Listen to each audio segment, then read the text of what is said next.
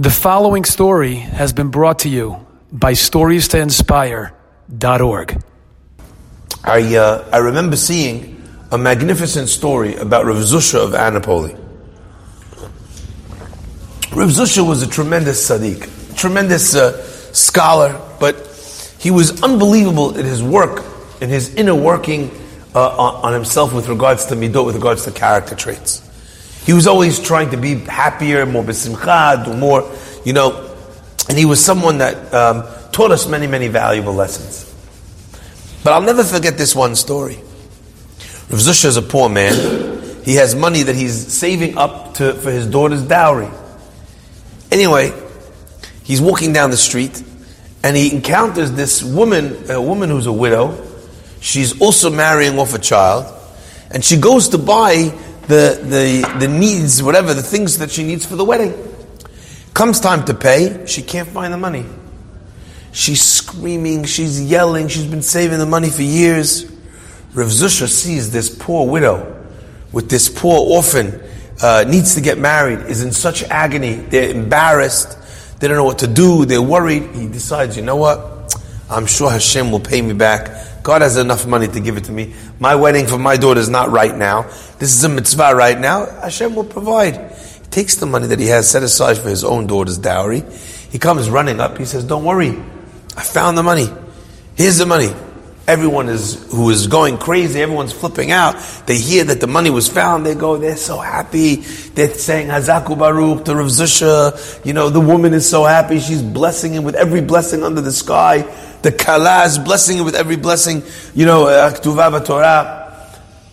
And then Rav Zusha says, hold on, everyone. Everyone's quiet. He says, the truth is, I know that you need the money, and it's very important to you for the wedding. But he says, the truth is, I found the money. So I feel I'm entitled to a finder's fee. I think 10% maybe is fair. The almanah says that you lost your mind. It's my money. I need to pay these bills. I don't have extra money to start paying, brokerage fees. Thank you very much for finding it, but I'm not. And Rav Zusha says, no, you have to pay me. People start hearing this guy what kind of heartless person is this? They start yelling at him. They're pelting him with tomatoes, right? Anyway, everyone is talking about it. The whole city is talking about it. Rav Zusha is chased out of town in disgrace. And he gets to the next town, happens to be that in that town. Who lives in the town over? The Rebbe of Rav Zusha. Rav Zusha goes to visit his Rebbe, and the Rebbe says to him, he says, listen, I must tell you, I overheard that in the next town there was a woman, she had a problem, and then you found the money, you returned the money, what's it called? And then you asked for a finder's fee. He says, look, I understand that you return the money, even though maybe you're not obligated because the money doesn't have a siman, but you return it was a good thing. Why would you do that? Why would you ask? That there's no such law. It doesn't say, v'hashevoto lo v'kibalta, maaser. It doesn't say anywhere in the Torah that you get 10%. Where does this come from? Rav Zusha says to his Rebbe, he says, Rebbe, I'll tell you the truth. He says, I didn't find that money. This was my money. But I saw how much pain she was in, and she was a widow, and she had a daughter who was an orphan, and is an orphan, and a kala, all these mitzvot wrapped into one.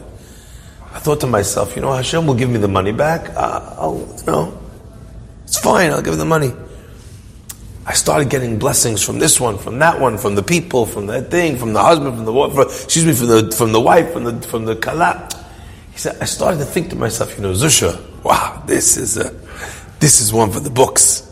Like in Shamayim, they're writing this one down. They're going to make a party for you. Look, everyone is looking at you. He says, I started to feel the tiniest amount of ga'ava, of pride in my heart. And he says, and I didn't want to lose the mitzvah to the ga'ava. I didn't want to lose the mitzvah to the arrogance.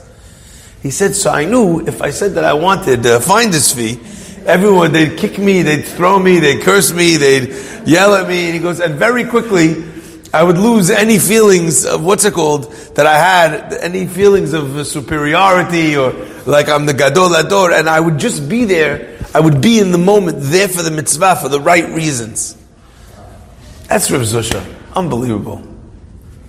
I think there's a tremendous lesson in this concept. In this idea that a person wants to do the right thing, but with such purity, with this shemen zayid zach, with this oil which it's pure, it's strained from any sediment.